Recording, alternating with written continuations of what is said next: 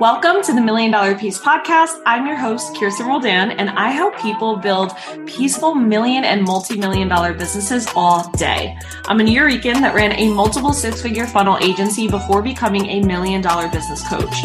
I support coaches, service providers, and agency owners inside my two programs, $1 Million Email and $1 Million CEO, where I've enrolled hundreds of clients exclusively through email with a list below 1,000 subscribers and a lean team of just contractors. I'm able to take off from my business for months at a time without operations, delivery, or sales stopping. People are shocked by how much we do with such little stress, payroll, and social media. I'm on a mission to eliminate burnout from the industry, and I believe we can with the right team, systems, and mindset. I want more millionaires that aren't overworked and stressed. I want you to have peace. And that starts at the side hustle, six-figure, and multiple six-figure levels. Around here, we believe no peace means no growth, and we've got work to do. So let's dive in. Today, we are talking about your team, and we are getting deep. We are talking about how your team needs you to stop mothering them. We aren't talking about hiring the right team or how to effectively delegate on this episode. No. We are diving headfirst into the work that you need to do as someone with a team, even if it's just one team member, to make sure you are building a healthy, scalable business and workplace. Because all of the clients I have with teams have learned a lot about team management that needs to be unlearned. I've been doing a ton of team coaching with my clients and colleagues recently, and it occurred to me, I am literally the best possible coach for people with teams, and I'm going to tell you why.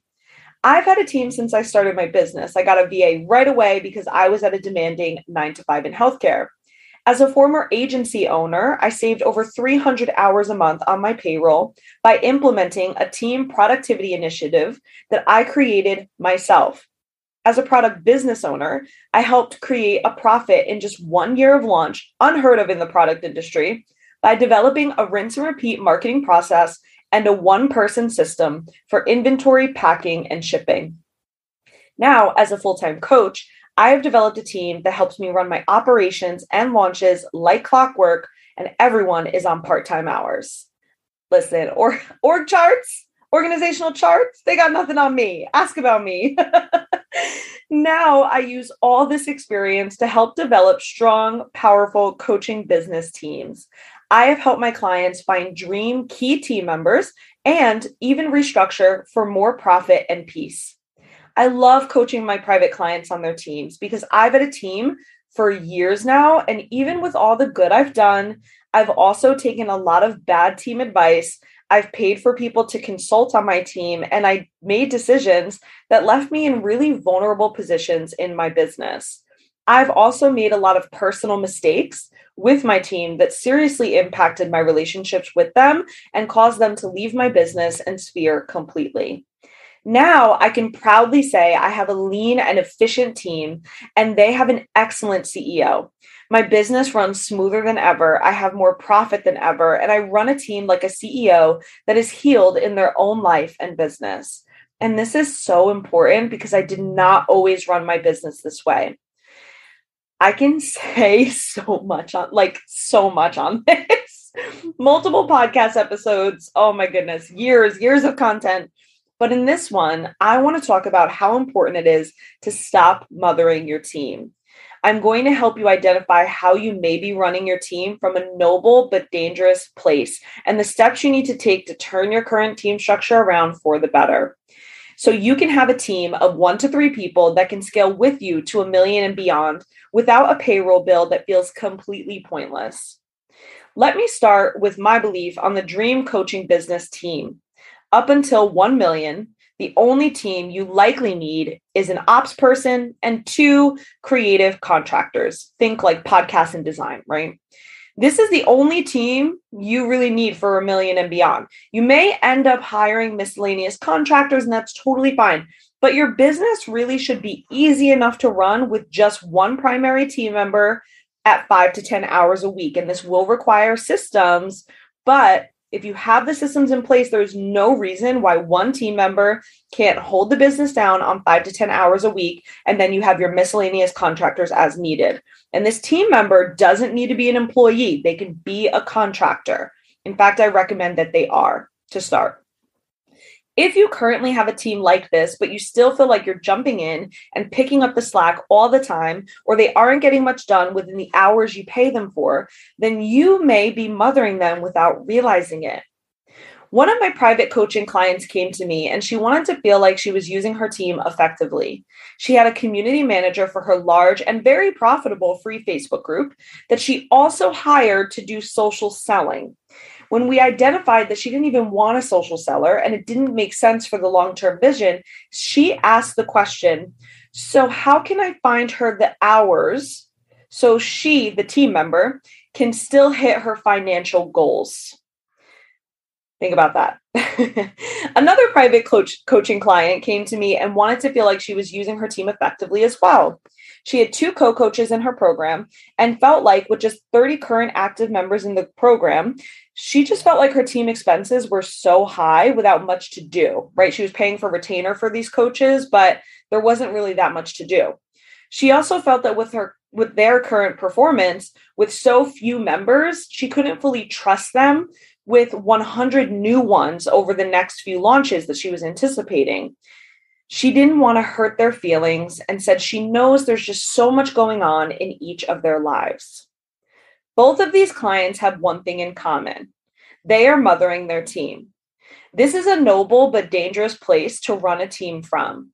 When I told them this, they both laughed because as actual mothers to multiple kids, like they each have multiple kids, they know exactly that's what they're doing. Like they know that's exactly what they're doing. Now, I love my mama clients. I love them to death. And I want to be very clear. I am not referring to the act of mothering as a negative. It is only a negative when it is not properly placed. For example, you don't want to have to mother your partner, right? You don't want to have to mother your friends. You just want to mother your kids, right? If you're mothering anybody else in your life, that can feel really frustrating and draining. The same goes for your team. But the biggest mistake I made in my business was mothering my team. And I want to be clear. You can be a really loving and empathetic CEO without being a mother to anyone else but your children. As a mom, all of your decisions are naturally filtered through the well-being of your children. But when it comes to mothering your team, this needs to shift. You instead need to filter decisions through the well-being of your business. And that sounds easy. And it sounds like, some of my clients are like, well, I am doing that. And I'm like, but you're not though. When you really look closer, you realize that you're not as much as you think you are. Mothering your team means you are making decisions for them and not for the business, or you're making decisions at the detriment of your role as a CEO in the business. So for example, you'll add more hours because you know your team member is saving up for a car, or you'll delegate, but then take it back on your plate because you know they're a single parent and have a lot of clients besides you. You may ask, well, Kirsten, isn't my team a part of the business? Don't I need to make decisions for the business? And isn't my team a part of the business? Let me explain. You and your team run the business, but neither of you are the business. The business consists of your service and your clients. The business consists of the systems that create business income for your service and manages your clients. At the beginning, yes, you may feel very much the business, but as you grow, eventually you will create a business that can completely stand alone without you. And that's the goal, right? So you want to start doing that now. Now, mothering your team can present in many ways, and it's usually disguised by wanting to build an amazing team culture, build a legacy that helps others by providing great jobs, or healing your own workplace trauma through your business. And this is a big one. We will run our team into the ground and display really unhealthy management patterns in the name of creating jobs or not being like my old job. Woo! Y'all are going to be mad at me, right? This is not the energy you want to run your business from, okay? The biggest problem the act of mothering your team creates is that you make decisions to serve the family. Anybody Fast and Furious fans?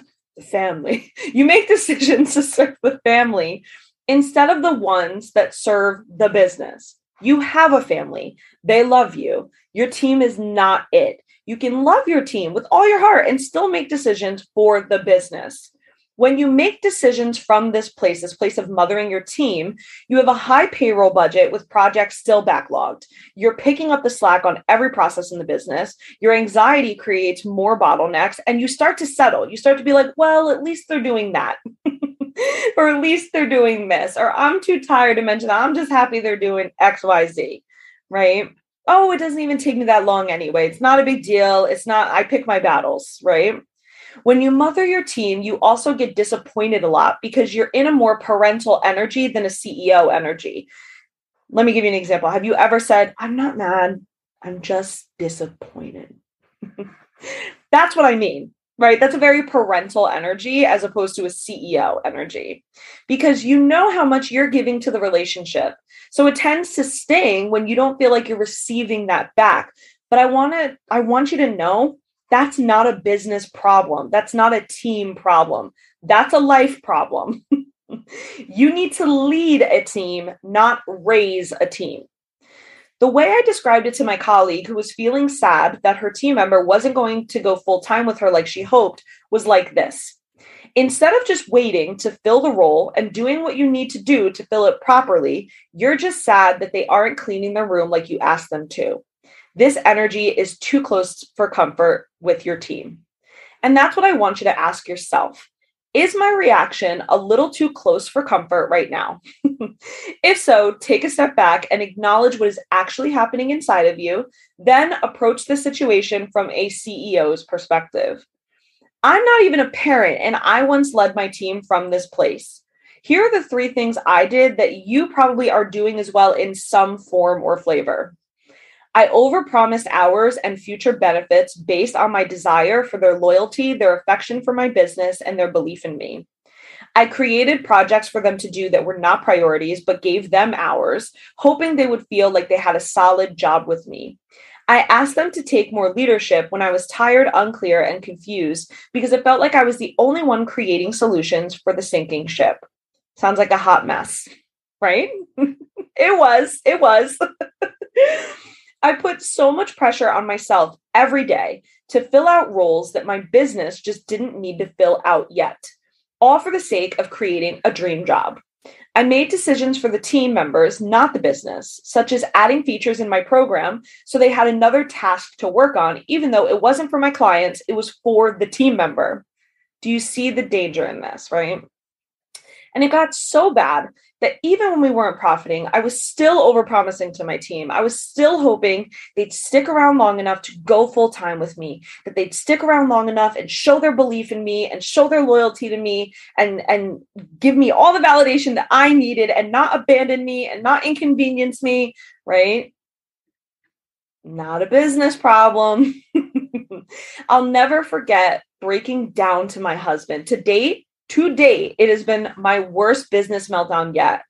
I was sobbing while apologizing to him. We weren't profiting, and I had family and a whole team on my payroll. Okay. It felt hard to sell because I was tense all the time. I was really tight. Like my energy was very closed off. I was very tense. Right. And so that made it very hard for me to sell. I was crying at the table saying, I'm so sorry. I'm so sorry I can't hold it all. I'm so sorry I have to take mommy off the payroll. I'm so sorry I can't sell to keep up with expenses. I'm so sorry I started this business. I was crying so hard that I started to hyperventilate. It was I'm talking y'all know what I mean, that heaving. Heaving. And my husband just looked at me and said this simple thing. You're not their mother. They have their own family. They have their own lives. They can take care of themselves. You never had to take care of them. It was such a turning point for me. In fact, that business meltdown was literally the ashes that I rose from and ended up completely turning my business around. Since then, It was such a turning point for me. And in that moment, I realized I had the weight of the world on my shoulders, like the weight of the world. And I want to give love to my mama clients for holding so much. Y'all really hold it down. I'm serious. I have so much respect. Most of my clients on my roster are parents. And for those that don't know, I was raised by a single teen mother. My mother had me at 15 and I watched her move mountains for me and take really great care of herself too. She's an entrepreneur now, just like you all as well. So I have a very soft place in my heart for my mama clients and a really wonderful example in my own life of someone doing both. But I just want to say, whether you're a parent or not, you have enough to hold with your own family and in your own life. But you don't have to hold all that for your team. Because I'm serious, it nearly broke me. And now I see that as really valuable experience for my own clients. But at that time, it just didn't occur to me that I could possibly be mothering my team. It didn't even occur to me that all the little things were adding up and adding rocks onto my back, right? Until it was finally a boulder. And that is a really challenging place to run a business from. As women of color, especially, we are more likely to run a team as a way to heal our own workplace trauma. We mother them from this place. We put pressure on ourselves to be everything our bosses weren't. We value a healthy, safe workplace, but we overextend our own boundaries and the boundaries the business simply requires, not demands. Language is important here, not demands, but requires to run effectively and grow peacefully. And we do this all in the name of doing better for others. And that's what I was doing. I was like, I just don't want to be like my old bosses. I want to show that I care and I want to show that I love them and I want to have the best job ever and the best place to work and the safest place to work. And I want everyone to feel like they're healing here, right? That's what we do it in the name of. But making team decisions should feel clean and simple without the pressure of being something to someone that they never had or that you never had. As a woman of color running a team and business that is growing to 1 million, you need to receive that beautiful motherly love too outside of your business. You do not need to be a mother for your team. I want you to imagine a time where you walk into your business, your team is happy and in their proper roles. No one is feeling overly attached to the other, and everyone is living their best, spacious, independent, and individual lives while they help you grow your business to 1 million. There's no pressure on you to make anyone happy or for them to make you happy. It's a clean exchange all around. This is the safest, most ethical way to run a team, and this is possible. If you like this episode, please take just 1 minute to 2 minutes to leave a review. That would be incredible. Thank you so much for listening, and I will see you in the next episode.